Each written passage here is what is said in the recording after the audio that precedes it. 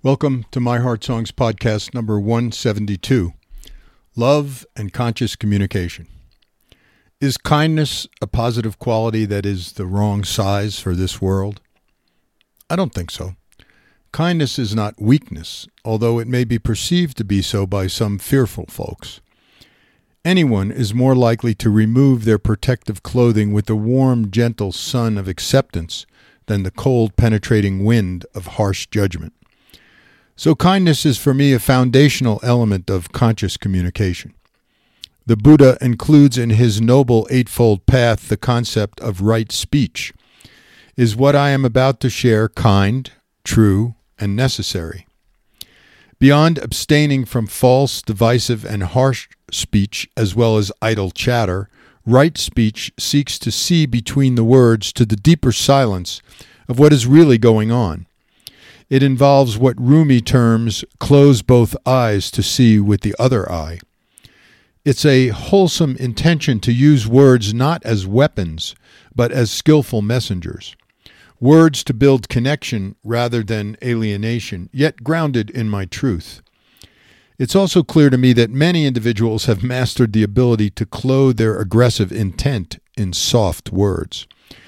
I find it helpful, solution rather than blame-oriented, to remember these principles, understanding also that telling the truth about what I think is not the same as telling someone that what I think is the truth.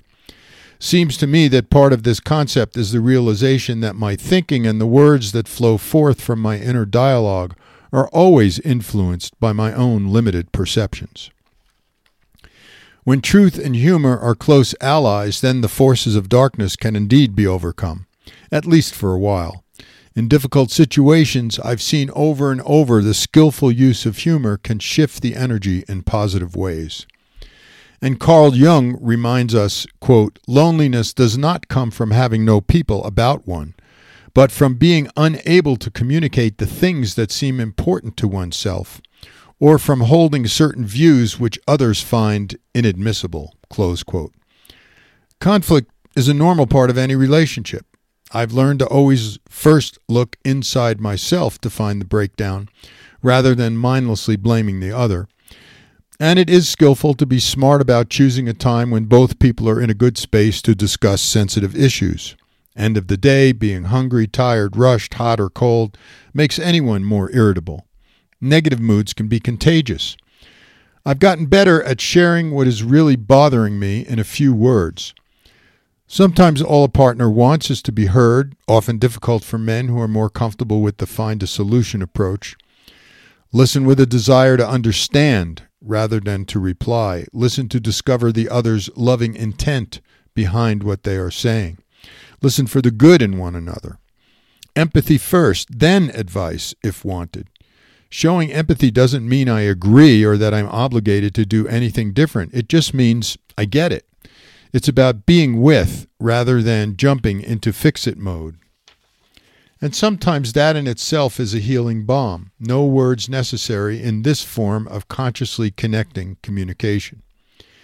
Safety is enhanced by agreeing to take a time out when emotions or voices start rising, when active listening and problem-solving abilities have vanished.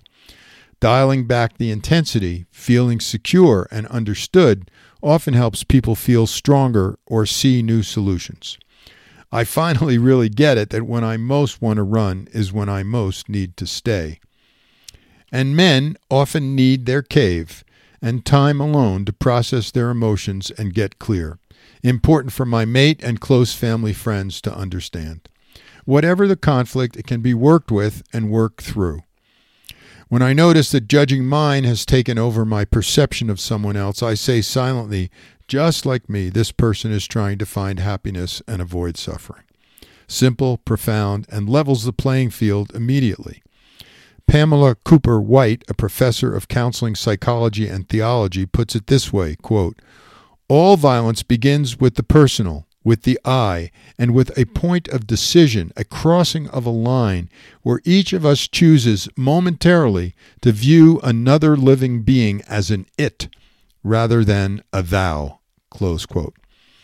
In a world so full of hardship and strife, It's a form of loving myself when I attune to my inherent drive to delight, to be alert and attentive to those fleeting moments of heartwarming hilarity and goofy, gorgeous, silly sublime. So many little acts of self-love are possible throughout the day. What I offer to my body to consume, what I allow to enter my mind in terms of avoiding electronic pollution, what I offer to my heart in terms of openness and vulnerability and letting in the blessings all around me, what I answer when spirit calls me to the mystery. Each of these helps to fill the well of my being, creating a sense of well-being that is precious and sacred. And it is about consistently directing my intention and attention to these forms of loving myself. Conscious communication with the self is a form of self-love. Growing up Catholic, I was taught that self-love, everything from masturbation to asking for what I'd like, was either sin or selfishness. What crazy conditioning. How can I also be kind with my self-communication, just as I endeavor to be with others? The Reframe from podcast number 6 and Thought Stream Shift, podcast number 11, are two tools worth cultivating. And when my inner critic has center stage and is taking over, it's also useful to tone down the self-judging. I usually say something like, "Thanks for the input, but it's not helpful right now." All the kind and loving aspects of conscious communication apply to myself as well. It takes practice to notice when I'm being unkind to myself, to release the age-old ties that bind, and at any moment choose a conversation or inner dialogue that is not only empowering, but filled with loving kindness. Thanks as always for listening, and remember, friends and family can easily sign up at myheartsongs.org.